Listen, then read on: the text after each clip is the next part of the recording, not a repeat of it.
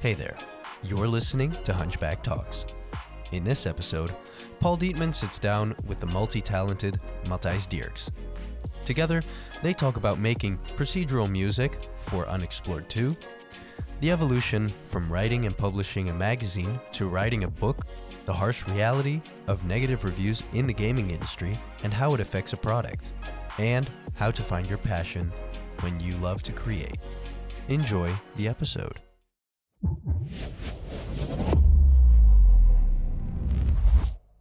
Hey guys, welcome back to another Hunchback podcast, and we are here with Matthijs Dierckx. Hello. Matthijs Dierckx, you are a very interesting person. It's creatively, you have done quite a lot. So from a journalist to composer, writer, but also starting a whole event and running a magazine or being founder of the magazine. I thought you were a very interesting person to talk to and dive a little deeper in where you got all this passion from and how you even manage to choose when to do something in parts of your life. Okay. So maybe to start with it is, because you do so much, can you maybe take us a little bit to your childhood? Is the stuff that you do, like the composition, the writing of a book, like the books that are actually here, it's verdwenen woud. Is it something you always wanted to do when you were a child? Good question. Well, one of the things that I remember very vividly when I was in basisschool, what's that in English again? Elementary school. Yeah, thank you. Elementary school. Is no. Sorry. I need more coffee. No, I was in high school and I had to choose what to do for study. Yeah. And I had so much things I wanted to do, and I couldn't pick one. And then my dad said, well, there's one thing that connects everything you do, whether it is going to the astronomers club. I was member of an astronomy club, or a sports club, or games or whatever. You always write about it. So I was always writing for the club magazine. And that's when I decided, okay, I can go to, I can study journalism. So I can still entertain myself, so to speak, with a lot of different subjects. And so I went to the school for journalism. I got my degree and then I started working. But very quickly, I ended up working for a games magazine. And that was one of my biggest passions. So I could fairly quickly combine those. So, and then I dove into the development of games as well, wrote a lot about that. And I was always making music, always as a hobby. Mm-hmm. But yeah, that's sort of how it started, so to speak. It expanded upon worlds. So when you were writing, and that's actually a good one. So what was your dad that said, like, everything that combines what you're doing is writing? Yeah. You still want to have the dynamic to not only write about one thing. So therefore, it was. This is also how I kind of discovered you. I was reading a lot of your reviews as a young kid. Maybe you even inspired me to become eventually a game developer. It's very interesting that when we. When I was kind of growing older, also within the game industry, I discovered you said, "Oh, but yeah, I know you from journalism and from all the reviews of games." But then discovered that you were a composer. Yeah, it's like, hey, how did the writing become music writing?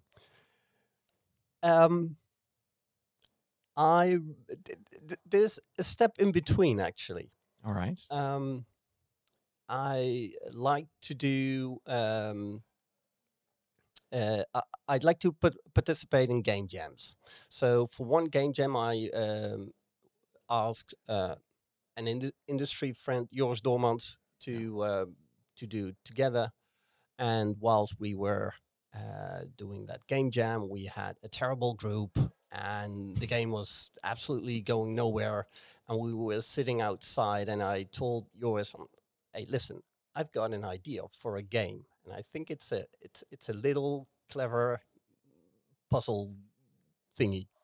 So I showed him the a screenshot that I made, a mock-up, and I explained to him the mechanics, and he was instantly interested. So we started working on that game whilst we were doing the other game jam. So we sort of left the group on its own, and we went to do something else.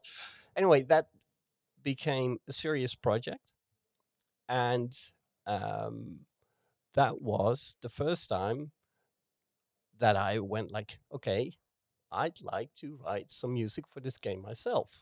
I'd like to do the main theme.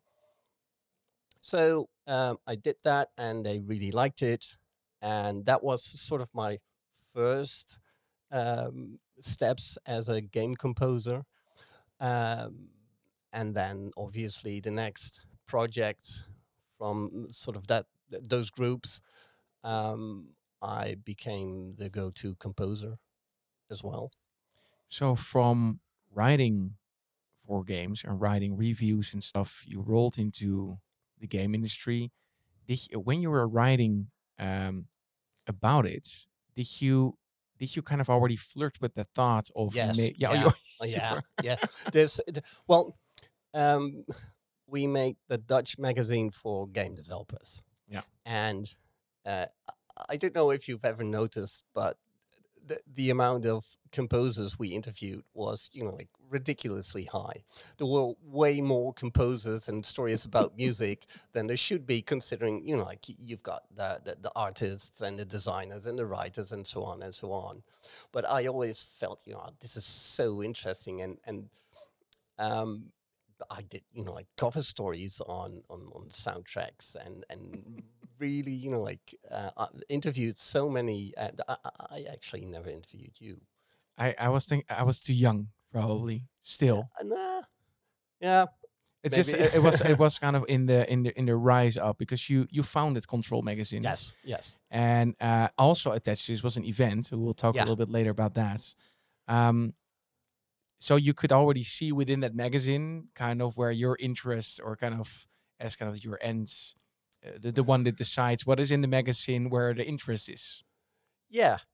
But well, I made that magazine together with my partner at that time, Eric Bartelson. He was the editor in chief, and I was a publisher. But we sort of wrote the magazine together. Sometimes we hired some freelancers, but I was always pushing for stories on music. Yeah, That's beautiful. I love that. Like for me, it's always a combination between music and the game industry as well. So that's what we have in common. That we always have that flirt with both, and that to bring those worlds together is of course a beautiful match. Then you wrote. So you were in the game jams. So yeah, for yeah. can you maybe tell the people that hear the World Game Jam for the first time to say what can you expect from a game jam? What is it? What do I Well, have to think about? uh, a typical game jam lasts, for instance, 48 hours. And in that 48 hours, you develop a small game.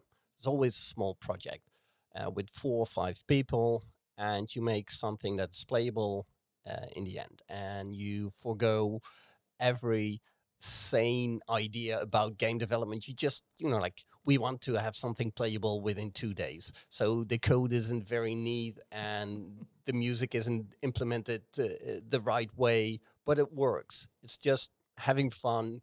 Don't worry about technical issues. And that's why they call it jamming. When musicians jam, they don't think about, oh, how should we record this? No, just, like we're trying to come up with something cool, with something new, and that's what you do during a game jam. It's the different disciplines of game development jamming together. It's really the start of an indie developer wearing many hats just to get the job Yeah, done, yeah, to make sure that you have a playable kind of on and as many disciplines as possible. So interesting enough, you say I wanted to write the music, but it also the idea came from that game jam, right? yeah, yeah. And then you wrote the music for it because you need to wear many hats and try to make yourself as useful as possible within those 48 hours or sometimes even shorter. It depends like how long the game jam is. And then you end up with a full game, unexplored. And how did it go from game jam to doing Well, a no, no, no. The game I was talking about, the first one that was called that's called Sumiko, which is yeah, a puzzle game. It's still available on Android, by the way. Um, Unexplored was really yours project. He was messing around with procedural content generation, and he is really, really good at it. He's, like a world-renowned expert on that subject. So he had this roguelike, procedurally generated, and it was really fun to play instantly. Like he only worked on it for a couple of weeks, and that's when I sat down with him. It's like, okay, let's talk music. And he told me, yeah, okay, let's try. So I made something, and he was instantly very, very enthusiastically about it. And so that became, um, slowly, that became my job. And especially with Unexplored 2, we had funding, we had a publisher, and that whole process took, like, I think 4 or 5 years, yeah. and that was that was a long, long time. Yeah. And during that process in finding the sound for a game like that, do you get like an instant hit? Do you find the sound palette right away, or how does that originate? Well, with Unexplored 1, that was kind of, yeah, that was instant. But Joris himself isn't the most critical of persons in this regard. So for Unexplored 2, we had this whole team, and it was some sort of a democracy, and everybody had something to say also on the music.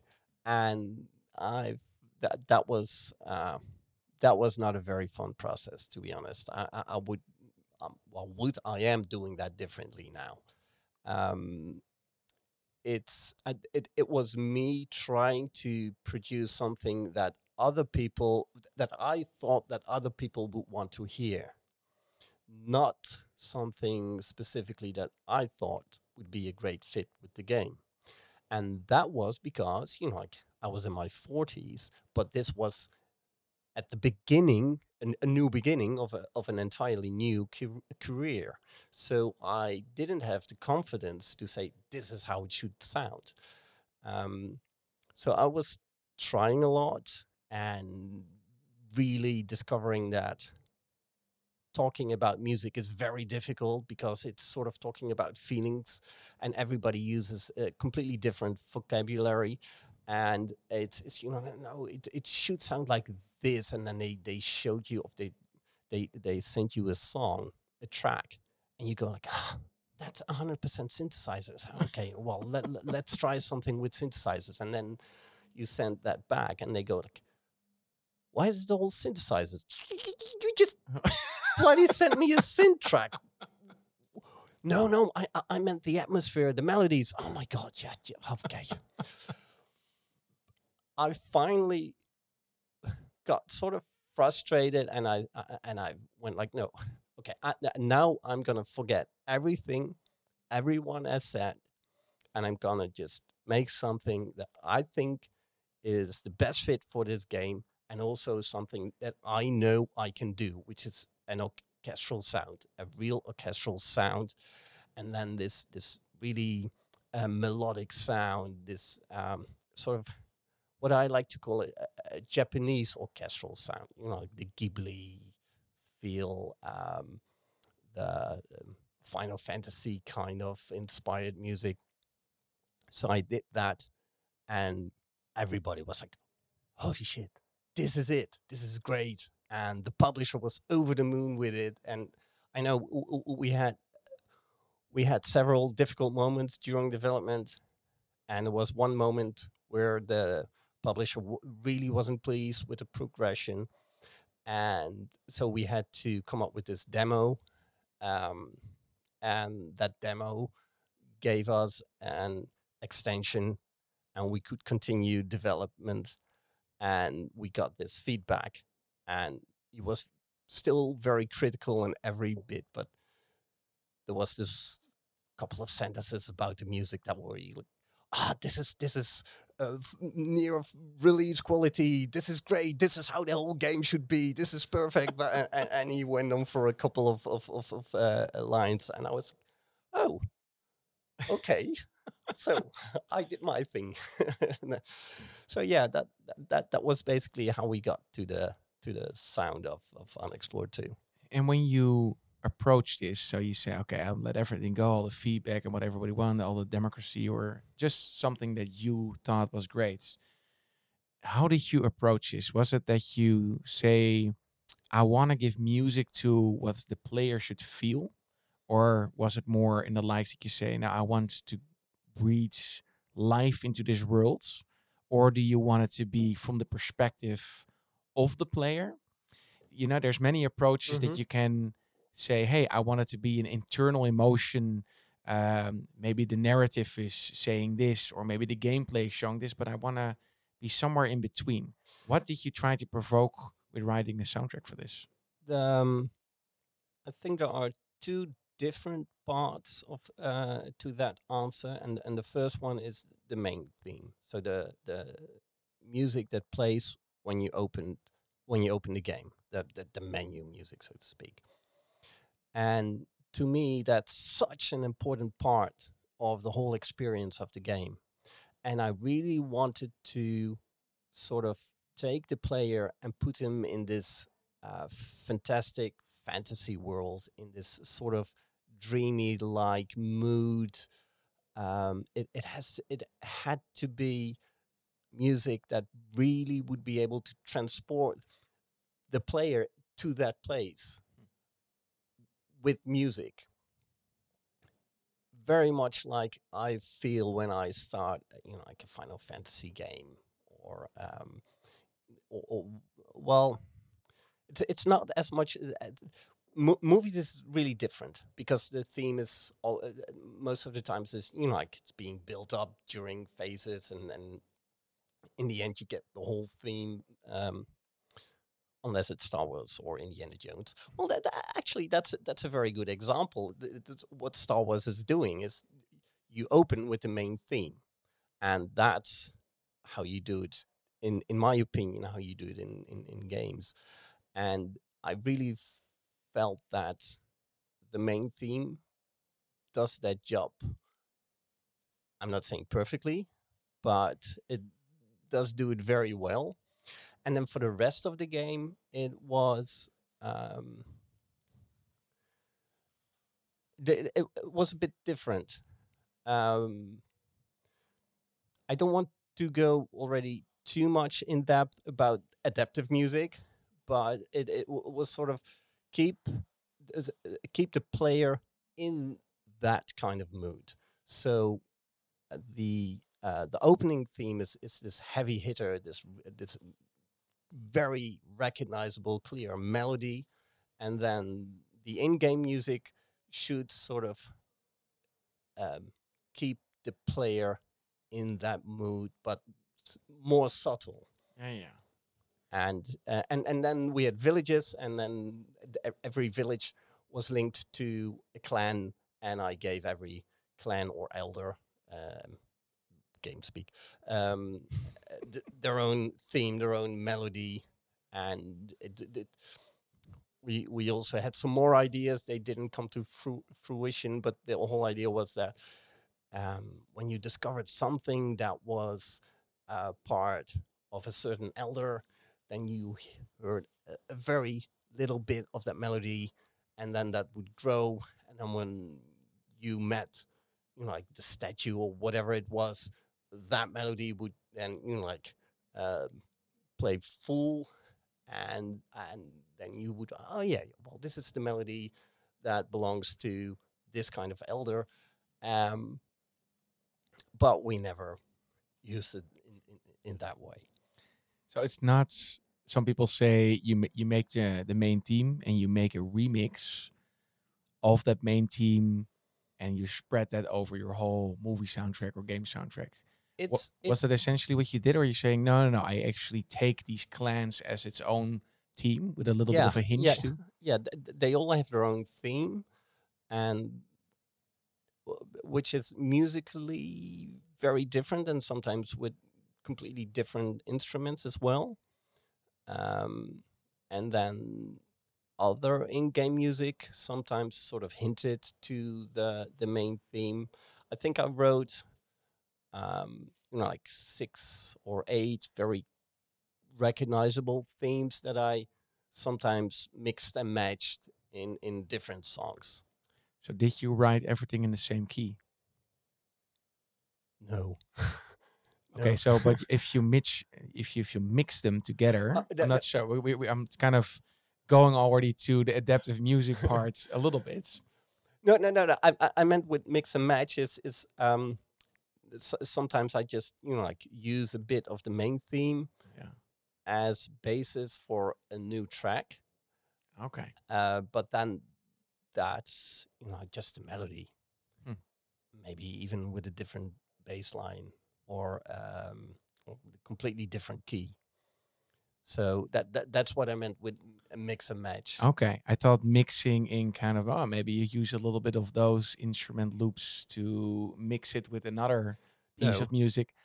But then again, so this is an procedural. It is adaptive, and of course, if you write for film, this is all in sync. So you Yeah. see, let's say the movie is 1 to 2 hours, then the music will be synced to that. You can Yeah. really make sure that everybody that's goes through the roller coaster, they're gonna hear the same thing, they're gonna see the same thing because you dedicate that.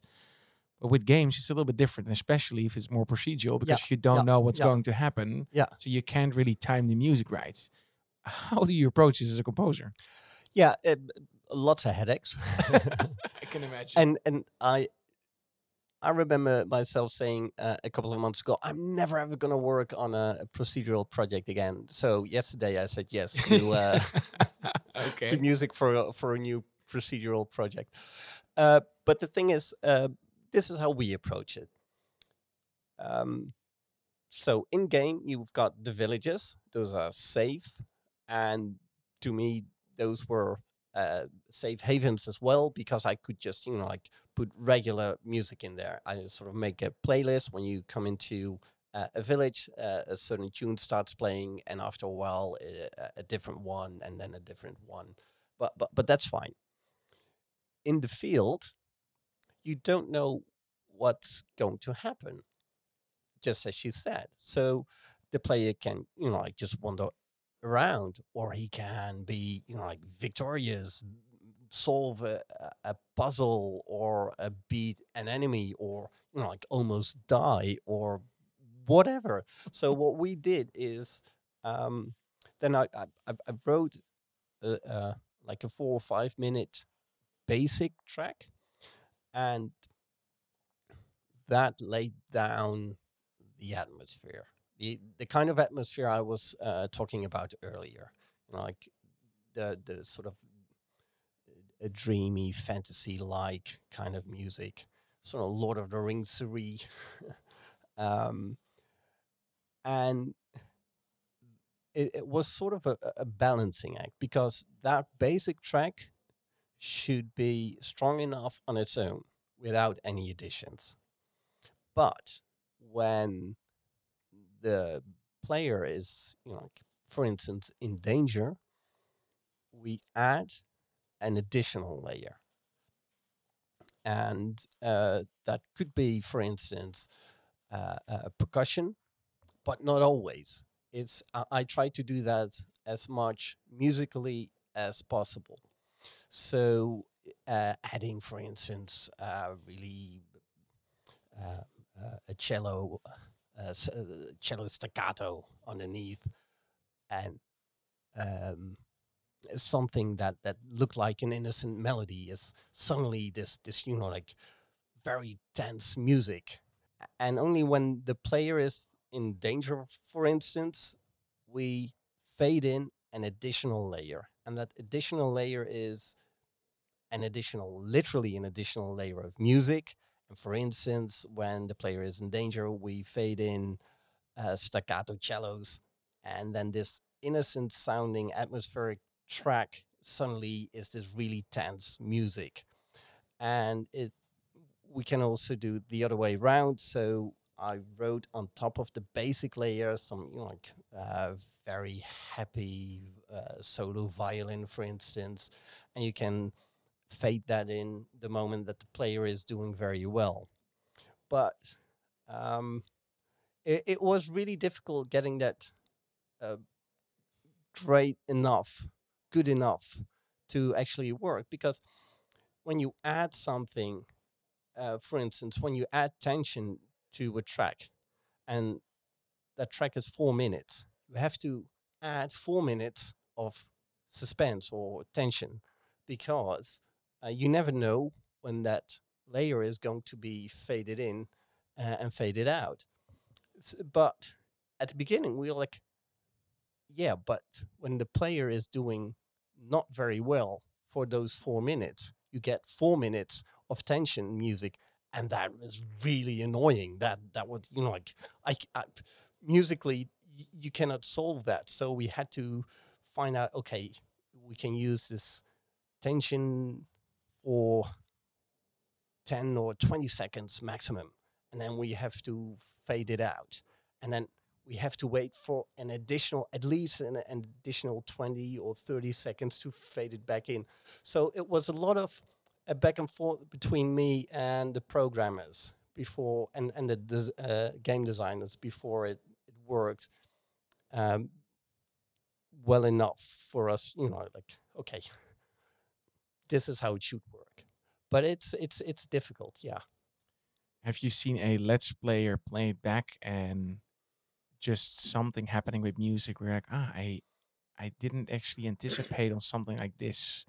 This is happening now, but I never really anticipated a player would wait that long or would hang that long. Like, did you discover something on the adaptive wave music where you're like, that's something I would do different in the next project? Um, yeah. Sometimes it wasn't as much in the music as well as the way we implemented the music. Sometimes the when something is happening to the player and it's clearly going well, and then the music changes, it's very clear that the music changes because he's doing well, and that's fine. But sometimes, because the game isn't very clear always, it doesn't communicate very well. So sometimes players didn't know that they did something very well, Hmm. and then the music changed, and then they were like, something is happening. What's happening? Am I in danger? That's no. That's the reward music. What is? So when there was when the music changed and the players didn't know why, that was confusing to the player. So uh, I wouldn't do that differently musically the next time. I would try and have the designers and the programmers implement it slightly different. All right. I think Sander in Deliver Us the Moon and Mars, we have this reward sounds. Every time that you solve a puzzle, there's this melody playing, or in the last one, it's kind of a sound, just to make sure that people know, "Hey, you're done here." But you could also do with a switch of music. But I can understand that's maybe some people are like, oh, there's now something going down. Yeah, yeah, yeah. Hey, you also did a talk about how to make your soundtrack sounds bigger than the budgets. Yeah, yeah, but that's And what can you say about it? It was at the Dutch Game Day, I believe it was, yeah. and paired with the Dutch Game Awards, and you did a long talk for this. Yeah, I've done that talk a couple of times now, and yeah, this is a bit awkward to me because this is way more your specialization. But it's interesting to see that um, I felt I was taking a risk with that talk. Like, everybody knows how this works, Yeah. and I never got so much feedback and so many people say, "Oh, this was so interesting," and I was like, "Oh, yeah, yeah, we didn't know how it works." And so I just basically showed them what we do as composers and how a virtual orchestra really works, and like adding big choirs to it, and how that and like the brass coming in, and all the ostinato strings, and then play together, and then like sitting in the audience, and suddenly you have this wall of music coming at you.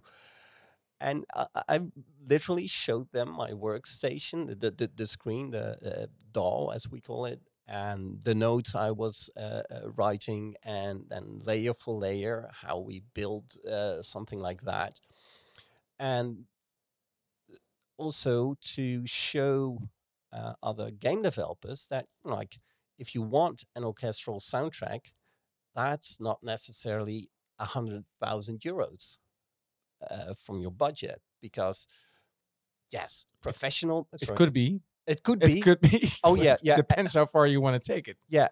If, whenever you can work with a real orchestra, always do it. Go for it, Always, yeah. But like professional musicians will hear the difference, definitely.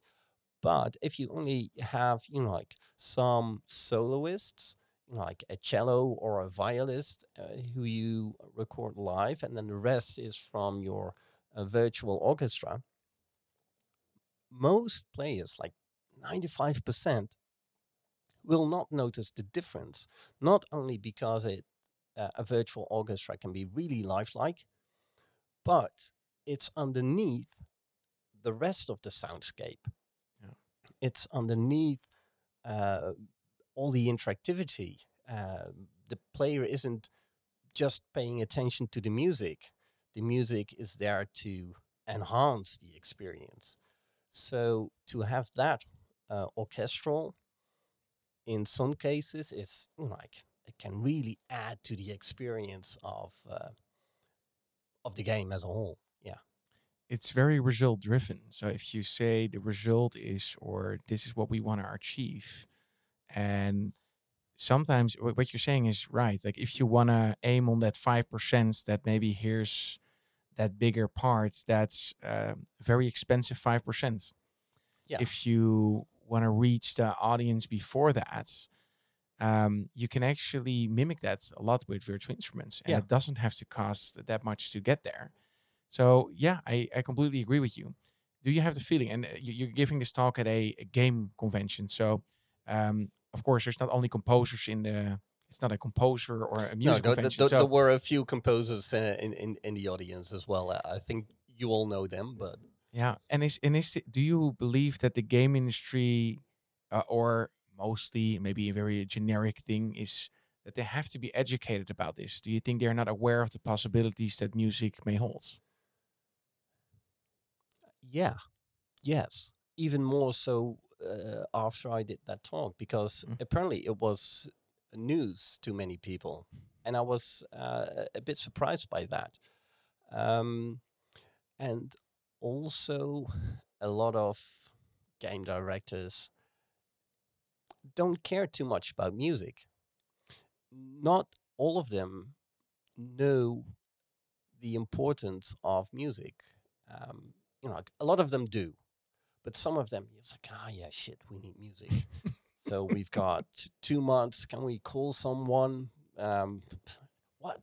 It's the number of zeros is correct. Do we have to pay them more than 100 euros? It's like, come on. So not only do they need to take music seriously, they need to do. They need to involve their composers way earlier in the process, because it's a two-way street. The music also sort of informs some aspects of game design, um, and they should be aware of the possibilities. Like you could go orchestral with a smaller budget, but you also could, like have a mix, and there's just a lot more possible. And but like start with music from the moment you make your budget. If you and yeah, you get this online nonsense. You know, like, yeah, 5% for the audio is a great budget. No, yeah, maybe when you're making a AAA game with thousands of people working on it, then 5% is fine. But in general, look at, you know, like 15-20%. Yeah, for maybe a trailer, let's say a trailer's been made for 1 million, and you say 10%, 20% for the music, then that's great. You're doing pretty well. But if you say 5% from an indie budget and there's almost nothing, then you can't survive from that. No, no, no, no, definitely not.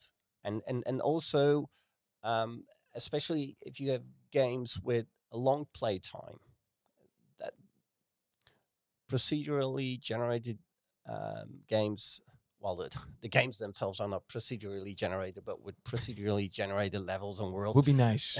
Yeah, they tend to have a very long play time. So, so I know of, you know, like Unexplored 1 and 2 are games that some people play for hundreds of hours. If you put in, you know, like 30 or 45 minutes of music, that gets repetitive really quickly. So you need, you know, like a lot of music as well. And um, I don't think enough game directors realize how super annoying music can be when it becomes repetitive.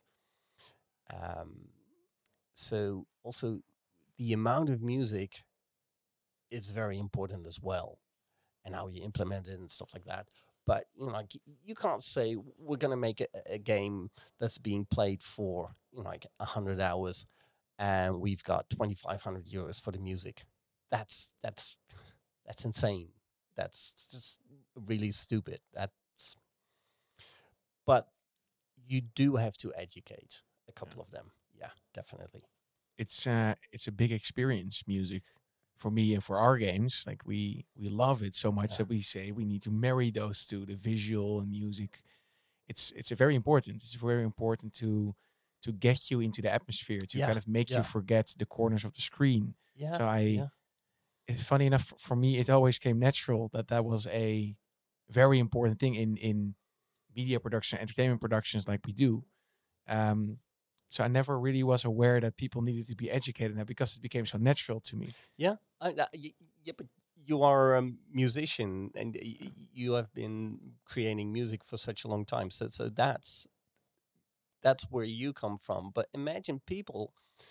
Um, Sometimes I've worked with people who um, don't even, you know, like turn up the sound when they turn on the sound when they play a game. Yeah. Not just for testing purposes, but, you know, like watching YouTube videos whilst playing a game. Yeah. So imagine with that mindset developing a game. Why would we need audio anyway? And it's like, oh yeah, but people aren't playing games like that. Like with a with an online card game, you know, like a Magic the Gathering or a Hearthstone, people tend to, you know, like put a video next to it. I get that, but it's still important. But you know, like with Deliver Us Mars, for instance, you don't play that game and watch a YouTube video next to it. That wouldn't make sense. We needed to whitelist kind of the monetization on the soundtrack on all channels because most streamers are afraid they get copyright claims. Yeah, And we said now the music is so important to the experience. We rather kind of want to lose money on it and whitelist all the music for all the Let's Players, people on yeah, Twitch, people on YouTube, to put on the music and not just have a royalty-free music playing while playing the game. Still, some streamers or YouTubers, they still have that in their brain that this is how it goes, so they automatically do it. So I can see that that can be blurring the idea of game developers saying, yeah, people will put their own music anyway because of this royalty system. yeah, yeah. But interesting. I actually never thought about it like that. I remember Twitch having, you know, like all these issues, and YouTube sometimes as well. But I've always felt it's, you know, like sometimes it's so clear this is the soundtrack of this game, so we will never ever, give you a copyright strike. But these, It depends. It yeah, depends how you publish it. So if yeah, you okay, publish the soundtrack on a certain way, you have all these aggregators in between. They claim the music, even if it wasn't the intention of us or a label or a publisher or the game developer. Sometimes these automatic systems they claim it, and nobody knows where it comes from if you don't know what you're talking about. yeah, yeah, So it that can block people from knowing. And if they continue that, then we learn each other and we teach each other the wrong thing there. yeah, yeah, yeah, And then we have a result is that maybe people don't understand yet how important music yeah, is yeah, because people switch it off constantly. yeah, yeah, yeah. But we'll get there. I think I have a bright future in mind. It's actually pretty depressing. Hey, but then again, like so you release the game, and of course people are gonna react on it, and you see it from a development perspective, but also on the music perspective. How would you deal with negativity and negative comments about it? um, well, we had to learn quickly, because when the game released, people didn't like it. We worked on it for 5 years, and I had this really mixed reaction myself. It was a sort of it was really different to have it was really weird to have these two completely opposite feelings simultaneously. Mm. So on the one hand, all now well not all but a lot of reviewers were talking about the music. They really liked the music. Also, I this streamer who just opened the game and then shut up for a minute and a half to let the main theme finish, and then sort of, oh my god, that music, and I was like, "Ah, that was really cool." So people really liked the soundtrack. I got so many compliments about it, and still in the Steam reviews, everybody's talking about the art style and the music and how they work together very well. But the game itself didn't do very well, and people weren't enjoying it. And it's still being worked on, and it's doing better. And like the whole launch was really weird because the publisher died a week and a half before the game launched. So the publishing company was closed down during launch. We didn't get any support. The biggest PC gaming publication in the world got the wrong build to play. So they reviewed an old build. So we launched with a 5.9 on from PC Gamer, and the game is still buggy, and there were many issues with it. So on the one hand, I was pleased that people really liked the music. On the other hand, it's like, yeah, but the music isn't selling the game. It's sort of making people consider to buy the game if they look at the trailers, if they look at some gameplay footage. But when other gamers aren't telling each other, "Oh, this is great," and really enjoying this game, it falls flat, and that is what happened. So after 5 years, the game didn't fly, and that was very painful.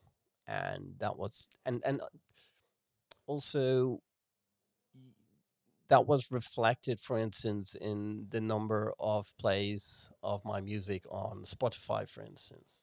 I watched, I talked to other composers, and some of them make music for um, a really successful game. And they were like, yeah, it's not my best music, but it got, like 1 million plays each month, purely because of the fact that the game itself was successful. Yeah. And so many people are playing the game. So many people are listening to the soundtrack outside of the game as well. And I feel like, yeah, I'm sort of missing out on that because the game itself didn't do very well. It may be in the future because developers are still working on it, still trying to improve on it. Um, but like it was really mixed. It was really, really mixed. Like very proud of that soundtrack. um, very disappointed in how the game was received. What is strange is we made a game. One is around 6 hours. Other game is around 10 hours, and you can see for reviewers, especially on Steam, how long people have played. But with a procedural generated game, you could lose hours. So I saw with your game, people had like hundreds Yeah. of hours in it. Yeah. And what's really is very ununderstandable to me when people played for more than 100 hours or even 50, and if they would give it a thumbs down, I'm thinking, what have you done the last 50 hours? Yeah. Or even hundreds? Yeah, like, but that's well, we talked to a couple of these people because it's just like we literally. I think it was last month. Some guy played for 160 hours, and it's he insane. gave us a thumbs down on Steam. And for people who don't know it, on Steam, the biggest platform for PC games, your average score is the most important one. Yeah. That's sort of, like at least 50% of people deciding to whether to buy your game or not. So this guy, um, we asked him, like, why? How 150 hours? Turns out that he was very angry, and I think rightfully so, because he was in a certain run, as you call that. He had this generated world in which he spent over 25 hours, and then that world broke because something that he needed for to finish a quest didn't spawn. And we can always fix that, but maybe he didn't know or anything. But you have to contact the developers, and you have to send us the save game, and we can fix it so he can continue. But for him, he felt like, I've lost 30 to 20 or 30 hours of my life, and I cannot continue now. So F you developers. I'm gonna. So sort of imagine playing Deliver Us the Moon and Mars, and then not being able to finish the game because of a bug. Yeah. And also, because it's generated, that bug maybe only appear in your game or in your world. So you're not even confident that it's going to be fixed. In a way, the person is saying, I really love it so much. I Yeah. just want it to work, and I want to Yes. be longer in this atmosphere without being set back that way. Yeah. We did had something similar in the first release we did. We had an open ending, just simply because we couldn't finish it. Also with a publishing deal that really didn't end too well. And we were it was a necessity to release the game with an open ending. And people loved it so much, they really didn't like that they became so emotionally involved, and then kind of left off with this huge cliffhanger, that it really didn't like it. But asking for more. How did you solve that in the end? Were you able to solve that? We did. So I believe the first day after that, we saw it already after the first day of releasing, that there's too many people that say we feel a little cheated. So I think we promised the whole community to say we are finishing the game. You have to give us a little bit more time as an indie developer to finish it, and then everybody that bought the game gets it for free. And that was people were patient with us, and they're like, okay, let's give the guys a chance. That was also possible budget wise. That was something to figure out. And we did figure it out. Okay, yeah. But yeah, that's the tough thing that you don't see, I think, as the consumer. When you listen to music or you play games, I see sometimes like the developers must be crazy for not putting these things in. And most of the time, the intention is, of course, we would love to create all these things, but then there's something as the real world, and you have to pay people for everything. And the intention will always be there. Like, I think we are in media, music, and games not to make people mad. We want people to give a good time, right? no. It's really crazy sometimes how gamers think, and sometimes you cannot blame them. Sometimes a feature that is really difficult may seem very easy to develop and implement, but sometimes they're just, like, sometimes they just don't think. They downvote the game because they like it, but want us to continue working on it to uh, clear out all the bugs. And I'm trying very friendly to explain to these people, downvotes almost always translate into less sales. Less sales means less budget to work on the game. Yeah. So you literally are achieving the opposite of what you want to achieve. Yeah. And it's almost impossible to explain it. Well, it's very It's easy very to simple. explain, Yeah. but it's sometimes very difficult to convince them. Yeah, it's hard to convey that information that's the result that they're hoping for is being destroyed by their own action. Yeah. Yes. Yes. It's good. I think it's something that people have to know when they're looking into games. And we had it as well. Of course, if you have an indie game, there's maybe you're not Ubisoft, so when you shoot your negative comments there, then probably will be lost in a pool of comments. Yeah. If you do it with a smaller company, most definitely we read it. Yeah. And some Yeah. people do that as well, and negative energy gets attention. So I've also seen that people just drop negative energy or a negative comment just to get a conversation rolling, just to not feel alone. And I thought that's a very sad discovery that I had as well. It's like, oh, this is not so much that they don't like the game, but know that they will have an interaction. They will have been taken care of. They will Yeah. be considered in like helping out Yeah. and maybe not to feel alone. And I thought Yeah. that's also a way to do it, but it's not helping out. It's kind of asking the wrong energy. And that's what we did as well. When we got a lot of positive comments, happily, I said as well, we need to give as much time to the people that are positive than are being negative. I think that's a very good point. Yeah. Yeah. Did you manage to what we call flip some of the reviews by responding to them, the negative reviews? If sometimes people are just giving a negative review because something technical didn't work and you help them and they're after, so first they wish you death. And Yeah. after you fix it, they said the game is awesome. Yeah. Yeah. Yeah. Yeah. So it's yeah, it's something that you have to discover, and you have to do that with releasing your own game or even your own album, and just to see why people say these things. And sometimes it's something very stupid. It's Yeah. like, ah, you fix it. It wasn't a frustration, and a frustration. You're not talking to people face to face. There's no face to a product like that. So this is the way to convey, hey, I have a hard time with something. Help me out. Yeah.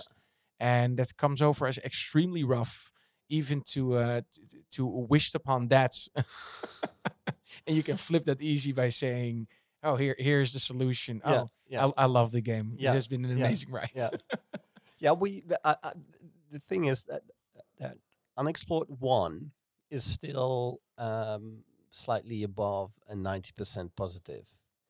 And Unexplored 2 is now at, I think, 75. That may not sound bad, but you basically want to be north of 80.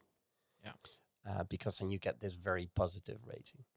The thing is, 75 is nice if you had a good launch, and a lot of people have, like, bought the game. Yeah. But 75 in combination with a very bad launch is, like, very detrimental to the game. And I was, I was really used to, everything I did was always, well, obviously not everything, but like with the magazine and the conferences and the first games, and like everything was most of the times rated like an 8 out of 10 or a 9 out of 10. And this suddenly wasn't, and this was one of the biggest things I've worked on in my life. Yeah. So that was something I had not anticipated, and it was it's still I'm not saying it's traumatic, but it did have a a bit of an impact on my life as well. Very simple, because we accepted, like a lower salary for 4 or 5 years to be able to make this.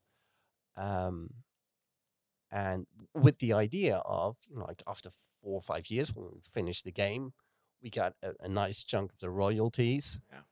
and we have, like we are going to get compensation financially in the end. Yeah. And we didn't. Yeah, that's hard. That's a hard reality, of Yeah. course. Yeah. And it's, so I think a lot of people, they buy the game or what they see outside.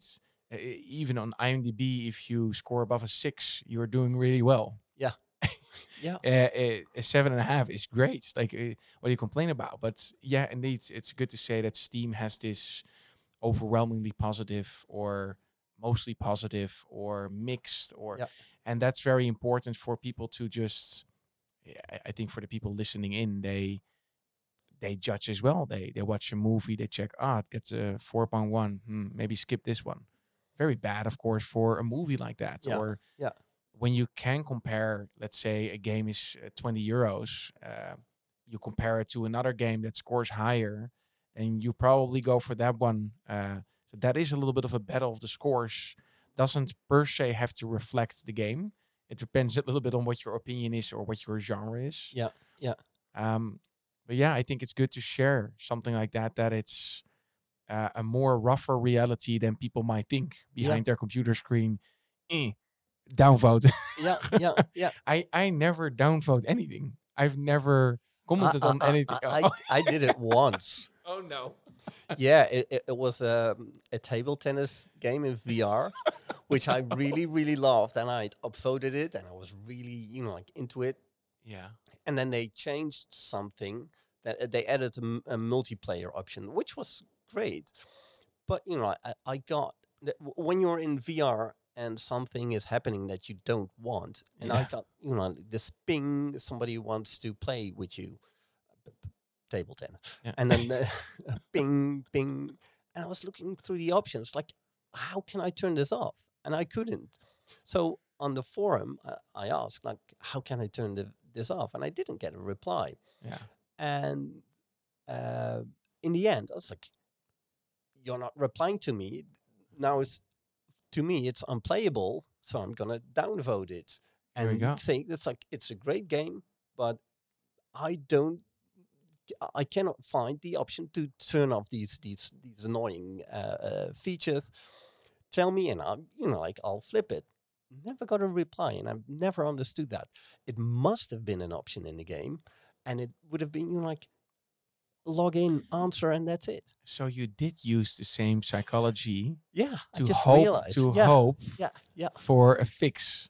And probably now it scored so low. But no. There's one huge difference. Okay. Because I'm just listening to myself. Am I that the You're stupid the person. the stupid player?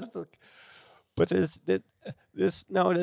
more than one difference. Okay. Just to defend myself here Yeah. for a bit, which is that game was one of the best-selling VR games. At least indie VR games around. Okay. So they were doing financially very, very, very well. Okay. They didn't have, like 100 reviews or something. They did have in the tens of thousands of reviews. Then you've sold, like a lot of copies. And I only did that after I was trying to reach the developers a couple of times. Yeah. And that's they the didn't difference. reply. And we always try to direct people from Steam to a place where we can actually interact, which is Discord. But anyway, we always try to interact with complaints. Yeah. And I was literally ignored. No, I think that there is a good point. Like, if you can do this as an indie, like a small team, then a big team like that with kind of a financially, come on. Yeah. Like, then it's arrogance to hire a community manager. Yeah. No, and the same thing. Like, we are growing as a studio, but we are still relatively small if you compare it to AAA. And if we do some things more than that's confusing to me. Like, is it the generational thing, or why is it that a bigger company couldn't handle Yeah. comments like that? Yeah. So in that sense, like, yeah, I think if you are on that level, and also if you're on that level of success, then maybe it's a little bit more expected, right? Yeah. Going Yeah. to a Michelin star restaurant. I'm not saying that you should be an asshole to somebody, not at all. Like No, never be. But I understand that if you put the quality bar so high and you're asking a certain amount of money for it, that people also expect something in return for it. yes, but maybe there's another difference as well, which is we are in this industry. Yeah. We see the difference between the studios making, like the Ubisoft games and, the games we work on. Yeah. But maybe a lot of gamers don't. And maybe they don't care. Maybe they think, oh, this game apparently is only 20 or 25 euros, which is way better than the 60 or 70 euros I'm paying. But they don't necessarily make the connection with, oh, that must mean it's a smaller team. So it's going to be more impactful when I downvote this game or when I talk about it in a certain fashion. I'm not sure that they necessarily make that connection. I agree. I think that we have made our game $29.99 since we have graphically we are edging on kind of like, what is this? This is not really indie anymore. It's also not triple A, but then again, if we will be 60 or $70, then you would instantly be on the same level as triple A. So then people will compare it to it. Or you could say this is a triple A game, but they just price it lower just to be disruptive or something. So it is hard. Like in a way, you want to have, you want to be criticized on, or you have the ambition to be as high as that, but you want to be criticized on a different level. But this is something that we struggled with so much, and I know of a couple of other developers as well. And music is also playing a part in this. When you, for the people who haven't seen Unexplored 2, it looks a bit like a Mobius comic, which is it looks as if it's hand drawn. It really looks great. That's It awesome. looks amazing, and I think like combined with the orchestral soundtrack, you have something that looks and sounds very, very good. However, the animation, the direct interaction with the character, the rest of the gameplay is not on par. So that was very difficult to communicate. Like this may sound and look like a Nintendo polished kind of game, but it plays like like really an indie game, and it's rough around the edges, and that disconnect is one of the many problems that we never managed to solve. It's hard because if you are doing it the Dutch way, you are underselling everything. But then again, if you market your game, you should never undersell it. You should also not oversell it though. So there is a comparison, but this is a very hard definition. If you don't oversell it, then a lot of people are starting to undersell it. So what is the middle way to say you want to, of course, sell something that you really make, right? But you also want it to be in the spotlight on how you want to be judged, or what the criteria should be.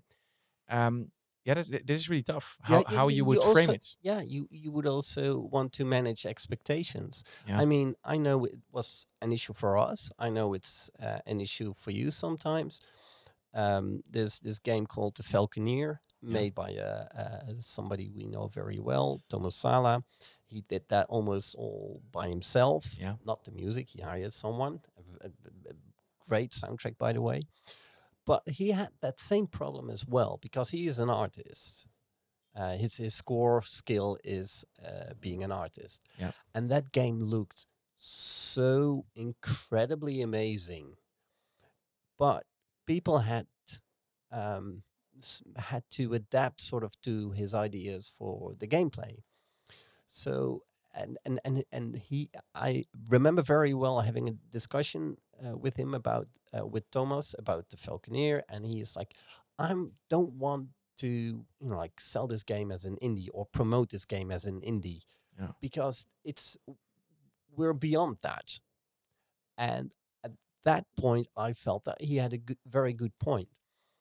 But now I'm thinking more and more, no, maybe we should lean into it more. Maybe we should tell people more and more, this is, like a small team. Deliver Us Mars is this great game made by a small team. So don't expect, like animations and visuals really on that level. You would see differently if you see the Falconeer was made by a 20-man team. You're like, okay. If you hear it's one man, then the whole achievement becomes completely different. Yeah. Yeah. And so I think marketing wise, I think you should never undersell, but maybe to an extent educate. And you could say, who cares, right? People play the game, people play Yeah. the Yeah. music, Yeah, and who cares where it came from? It should just be good. Yeah. Still, I think if you buy something at a budget shop, then I'm not expecting all the functionalities to work forever. Although if I buy it in a high-end shop, I do expect a little bit more from it. So Yeah. it does bring things in perspective. Yeah. Hey, and then from games, and of course with your background in writing, you went for a book. Yeah. So and we have it here. And then I was privileged enough to be at the release of your book. How did that go from being a journalist to, or maybe it was always intertwined? It's something that for the outside wasn't seen. So it's kind of like you're stepping in all these kind of disciplines. It's comparable how I started into music. Like always making music in the evening beside or next to the other work I was Yeah. doing. And with writing, it was really kind of similar. Obviously, I'm an avid reader. I've been reading science fiction and fantasy all my life, and I dabbled into writing fiction every now and then. And this was, like the sixth or seventh book I began, and some of them reached chapter 2, and some of them, like 25 or even 60 chapters, and then I decided, no, I'm gonna kill it or leave it alone. So with this one, I felt like this is the one I'm gonna finish. I remember vividly reading the first 2 chapters to my son, who I think was 10 years old or 11 at the time. And at the end, he was crying because of something that happened to the character. And I was like, if I can do that, apparently, with my writing, oh my God, that was such a rush to me. That was, like, oh, this is so powerful. And the opening didn't end up in the book, but had it remained a real, like this motivational moment that like, I can reach these people with, I can reach people with my stories. And I was always dreaming about worlds, like world building is one of the coolest things to do. And well, somehow this world above the clouds, well, it sort of came into existence, and I really, really enjoyed writing it as well. And there's a difference between, to me, there's a difference between writing music and writing, at least writing fiction, which is when it's 12 a.m. A.m. is in the night. When Yeah. it's midnight and I'm tired, I can still play piano. I can still open Cubase and work on some music, and not not having all the energy or concentration. With writing, you have to be super, super sharp. You have to be very awake. You cannot write, like, oh, I'm a bit tired, my eyes are closing. You have to be really, really sharp. So that's sort of the difference, which ended up very well for me, because I could, like, write in the morning fiction, write on my novel, and then switch to writing music.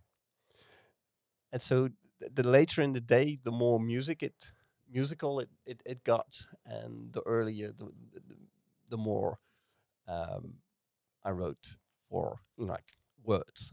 So y- with like a cup of coffee, you start your day. It's writing, Yes. and when does it worn out? Is there like a specific time where you're like, okay, I think, or is it really depending on the inspiration? It's really depending on the inspiration. But sometimes I had days I could write all day, and sometimes I'm just, like, an hour and I've got 2 paragraphs, and I know, no, I should be doing something else. This isn't productive. You have a way to uh, write or translate the emotions that you have within, and you chose a lot of words in the beginning, and you chose music to express that. Will it always stick there? Will it always be that, or will you become a dancer or a singer as well? So for a composer, I have a ridiculously bad musical ear. Okay. I cannot sing, so that will not be the case. Um, I don't dance. Every time I dance, there's people snickering around me and shaking their heads like, no, no, It no. does evoke an emotion, so Yeah, yeah, and I do like to dance when I'm on my own. But I know you used to make dance music, so I can imagine you like to dance yourself. I have my moments where I bust out a move. Yeah. Yeah, yeah, yeah. I do that when I'm just, like, by myself, but not with others. And also, I'm relatively tall, and I was tall at a very young age. And I remember at high school parties, like, I was this I was a head taller than most other people. And if you are on the dance floor right then, you are very conscious of yourself. You feel, like, everybody's looking at me, Yeah. and you, that really doesn't help in, like, losing yourself in the music. I can lose myself in music, but in different ways. Yeah. And since you are hitting multiple disciplines in the creative fields, like I have many people around me, they, depending on different ages, they're still looking for that passion. It seems like that you have figured out something to unlock that, and also really translate that in an action, and translate it in a book, or translate it in an album or a piece of music, or I'm now even in working on a game, a new one. yeah, and translating it into really manifesting in reality. What would your advice be to people really struggling in finding their passion? Try as many different disciplines as possible. You don't know if you like writing if you never tried. You don't know if you like making music if you never try. You don't know if you like making music of games if you never try. And this are, can be fashion, designing clothes. It can be, photography, painting, drawing, whatever. You have to discover what you like, and obvious. It's maybe it's a bit simple, but it's the very basic layer of discovering yourself is try out so many new things, and don't be scared away by the fact that the first time you don't succeed. You have to learn things. And especially if you love learning, I love to learn. When there is a program I don't know anything about, that's to me, that's a challenge. I like that. I had to do, like I had to learn After Effects and Premiere Pro to make trailers. Now I know how these programs work, and I like to edit trailers. But um, you have to learn that. So you have to take that first bump, so to speak, and then discover if you like it. So it all boils down to really try a lot of things, try whatever comes your way, and see if you like it. And if you like it, develop it, because you are not this best painter the first time. The second time you're a little bit better, and then you're up better. And even when you're like, yeah, but I'm 40 years old, I've never made music. You're just 40 years old. People become, like 80, 90 years old very easily nowadays. So you have so much time to develop yourself, and there's so much to love about creating. That feeling. Like you can get into that zone of creating music or writing or whatever, and everything around you disappears, and you get this rush, and that's such a magical feeling. And that it's almost addictive. Like I, I get very cranky when I've got so many other things to do when I cannot work on music for a couple of days. I get really cranky, but that's because that's when I'm happy, or when I write, or when I, like designing a game. That's when I'm happy. So I think creating stuff makes you happy. And yes, sometimes it works better than other times.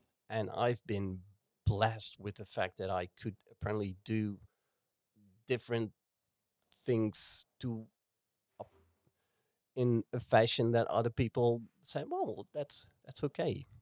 People like the music or the book. And I'm a bit rambling now, but No, it's I like it. but again, just try and to see where your passions are. You have to. It's a discovery, and it's very important, because like Netflixing your life away. it's it's not very rewarding in the end. No, it's not. There are some nice stuff on Netflix. Oh, Definitely, definitely. if you make a combination, I believe that's always okay. Yeah. But if it's the only thing that you do, then you should Yeah, rethink. I shouldn't say anything negative about Netflix, because first of all, I really love Netflix, and I know it's they put your music on some of their Oh yeah, trailers. yeah, So true. Hey, but is it a fair statement to make that how to deal with failure is optimism? I don't know. I only know that that's my coping mechanism. Is like I'm sort of rush into the next project, not like blindly. I've learned a lot, but I'm so full of energy now for the next project. And um, you will always have to believe that the next thing you make is going to be this big hit and is going to reach many people. You will always have to have a positive mindset. I mean, I've worked for like 4 or 5 years on the novel. I never knew for sure if I would be able to find a publisher. Maybe I would end up like putting out an ebook that nobody would ever read. Yeah. So you always have to believe that in the end somebody will pick it up, and in the end there will be some success. However, be financially wise and financially seen, you should never believe in yourself. You should always think, well, this is gonna crash, so we need the money up front. And if it's going to crash, then you didn't work for free, because that's what a lot of creators do nowadays. They think, I'm gonna like have this really really low salary, because in the end we will make a lot of money, We'll because harvest everything in. because the music or the movie or the game is going to be a success. You never know. You really never know. And then the other thing is, so the moment that you are in doubt, the moment that you are kind of having to deal with failure, like how do you stand up from that? How do you motivate yourself, or maybe do you have people around you to push you forward to find that optimism again? Is there a method that you use? It's not really. Um, it's part time. So time makes the sharp edges disappear, and it's yeah. It's sometimes people in your environment trying to like talk it down a bit. It's not the end of the world. There's always worse things. Yeah, and sometimes it's just like um having it can be a sort of a grieving process. You know, when we were suddenly faced with the reality that the game we worked on for 5 years wasn't going to be a success, wasn't even going to be a modest success. Um, that was it took a while to put that into perspective, to give it a place. And I'm not really sure if I'm still completely over it.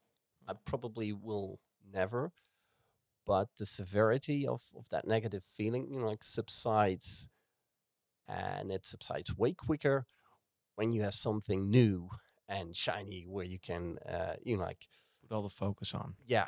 And so I managed now to turn the negativity into some sort of like pool of energy and optimism for the next project.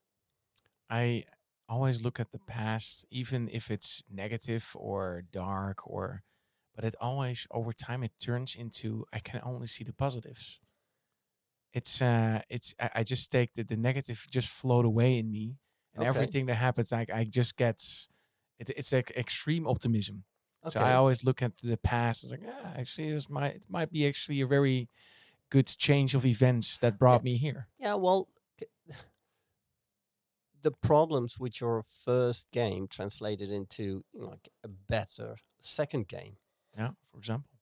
And when my next project is going to be a success, I'm I know for sure I will be very I will think back much more positively on the whole Unexplored 2 experience, Yeah, because I've learned so much from that development and everything that we went through. If I'm going to be successful with my next game, it is partly because of what we went through with Unexplored 2. But I'm not there yet. We went sort of the the other way around. We got up from a very successful first game, and then the bigger sequel crashed and burned, so to speak. So that's that. Maybe the first one shouldn't have been that much of a success. That like the second would have been better or whatever. But I can completely understand what you're saying. But to me, um, yeah, well, it's still the journey, it's I'm still in the journey. Yeah, yeah. as we all are. But it's I think it's a very very honest thing to share, and it's something that's the people that are listening in, and they're maybe game consumers or people that play games because they're composers and they need to listen to this. It's sometimes a perspective that hasn't been shared. I think it's been shared way too. What is way too few? Less view something in No, that. well, not enough. Not enough. No, this one of the worst movies about game development is I think called Indie Game the Movie, Yeah, because all of them ended up like being this huge million seller success. It's ridiculous. That is not your average a game developer. yeah, And I remember, when we started with the game development magazine in the Netherlands, we had these this duo called Flambeer, and this indie duo, and they were crazy successful. But those were two, like once in a generation talents, and they got together and they made each other better, and then they were like they were winning Apple Design Awards and stuff like that. And then a lot of other young indie developers thought that that was the way to go, so they skipped school and stuff like that. And in the end, it took a while for a lot of people to discover, well, that duo is is the exception. The Yeah. rule is eating ramen noodles for 3 years. Having some holes in your underpants and continue for a few years. Yeah, and end up with something that nobody buys. Yeah, I think that's that nowadays, like social media in general, and with the new generation, if you really look at people see kind of the result of somebody, and people see the success of something. It's the last part in the process compared to somebody's beginnings. Yeah. And if you see a TikTok, for example, you see probably for a lot of young people, they see, yeah, just with a few dance moves, I can make millions. Why would I do a 40-hour work week? Yeah. So there's this whole disconnection between what is reality and what is the exception. But the exception is, of course, sold because for programs like TikTok or an Instagram, they want creators. So they want creators to believe in the success story, because that makes people create. And the more people create, the bigger the companies will become. So, of course, they want the narrative to run like, oh, you have the chance to be successful. Then again, this is the exception, and the exception is used to sell you to make more content.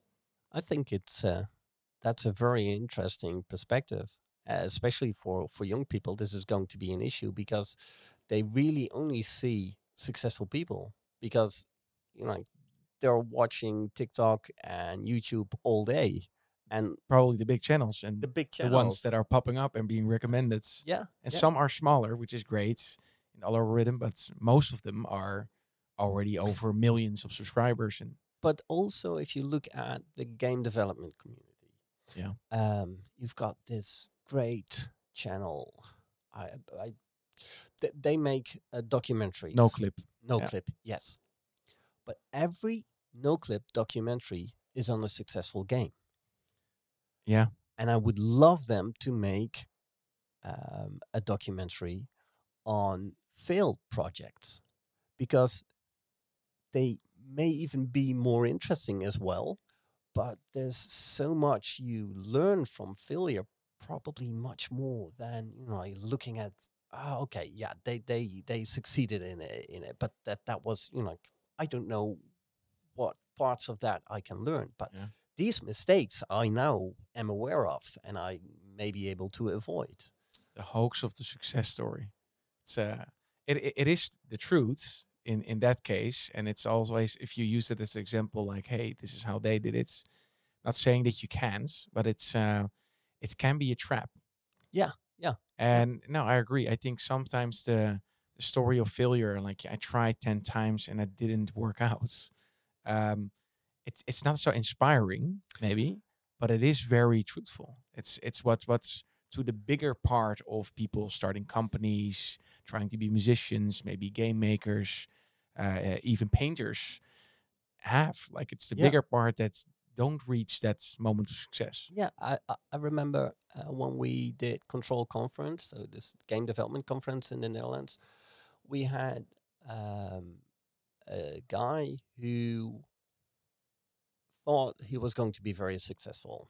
He had his group from a university, and they made this game, and they won best student game, and then they found a publisher, and then they were featured everywhere, and then the game launched and it crashed way harder than on Explore 2. And he ended up with a personal debt of like 50,000 euros or something.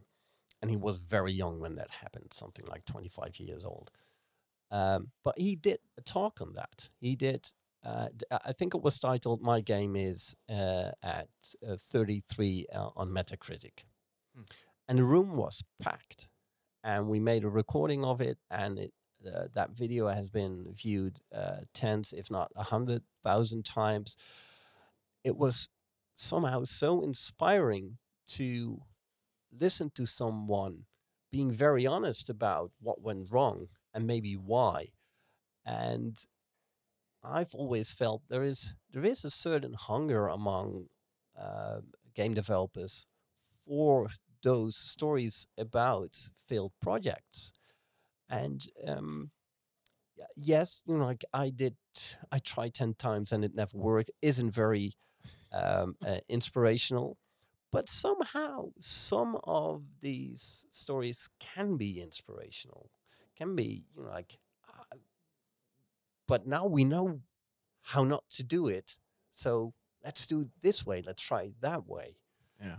It's also easier that if you have these rougher points and then you push on and it becomes successful, then it's easy to talk about the moments that it wasn't, because now you are already at that different position. You're already on top again of that Yeah. mountain. Yeah. So then to talk about the moments that it went down is easier. But the moments that it's down and you're like, okay, these things are looking quite dark. I think that is very difficult for people to even engage in a conference and say, I have no clue how to be here. Yeah. So I think that's a logical way why not everybody will be there. Is like, yeah, but I didn't do it. I'm probably gonna exit the industry. Yeah. So why would I share my story? Fair enough. Fair enough. But But I still again, think it's very useful for Yeah. people to know those stories. Yeah. At least to bring it in perspective in the reality of things. Yeah. Yeah. Is there anything that you have all these aspiring composers, creatives that are listening in? You are hitting multiple industries by creation. What kind of tip would you give them if they are wanting to enter the entertainment industry? What would inspire them? It depends. I always say if you want to make music for games, it's it's a very packed world. Like there are many, there are more great game composers than game projects.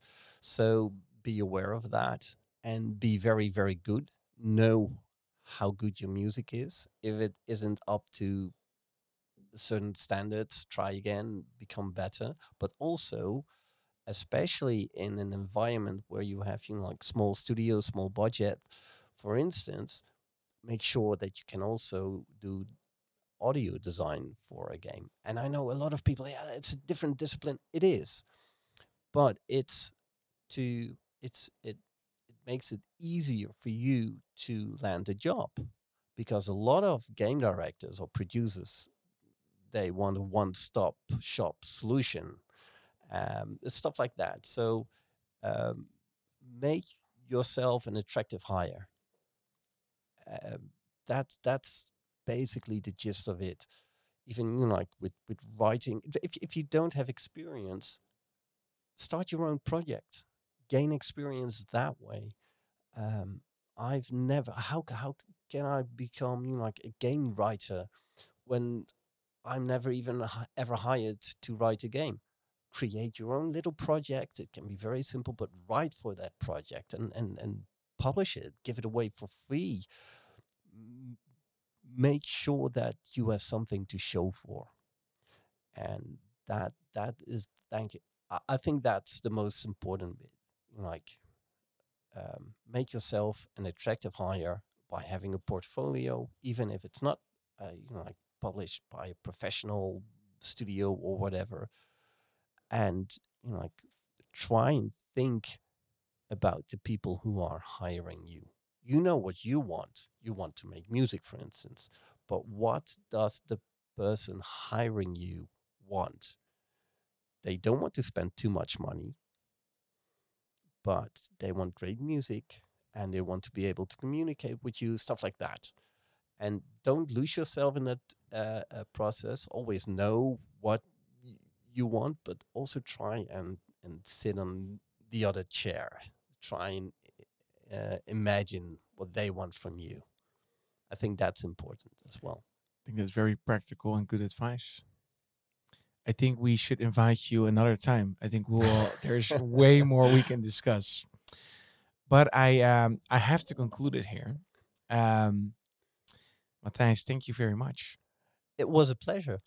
Thank you for your perspective and your honest approach in things, sharing kind of also your roads, the struggles a little bit here and there. For the people that are living in the Netherlands, definitely check out Het Verdwenen Woud. Of course, with your artist's name, Yeah, Matthijs yeah. Dyer. Can you say maybe something about that? You changed your name a little bit. Yes, yes. Because obviously I want the book to be published in America sooner or later. Yeah. And when I was talking to my Dutch publisher, he said, "Well, Matthijs is going to be a problem," and I know that because I've met many English-speaking people, and they always struggle with my name. Matthijs is something that the English like, and then my last name it's even hard for Dutch people. It's ridiculous. So we came up. Well, the publisher came up with the idea to sort of mix and match the letters and move the X from my real name to the middle, etc. And so Matthijs Dyer came into existence, and the idea is that it's gonna make things easier internationally, and it's still close to my actual name. It's making also a distinction between you as a composer and you as a writer. And that's also a different thing, because if people are Googling my name, I want them to see my music. And if they Google, Matthijs Dyer, they need to end up with the novel. Yeah. I thought that would be a bigger issue than it is, because a lot of people really like that I do and music and novels, but it helps. It helps because sometimes you can just be like Matthijs, composer, and sometimes you can just be Matthew, the author. And then we'll discover a new Matthew that's being the dancer. But we'll see about that in a few years. Now, thank you, Matthijs, Matthew. Dierckx, indeed, there's a lot of letters behind each other. I can understand. Now, but thank you again for sharing. Thank you for having me. We will probably invite you another time to dive deeper in some other interesting things, also about a conference. And I love to hear more about like how you even organize something like that. Like getting 10 years older in 2 months. Okay. For now, I want to thank you for listening in and see you next time. Bye-bye. Hey, thanks for listening to Hunchback Talks. If you like this podcast, make sure to follow it and share it with your friends. If you want to find out more about Hunchback music, what we do as a company, and our composers, make sure to check out the links in the description of this podcast to our website and our socials. We hope you enjoyed this episode, and stay tuned for more episodes in the future.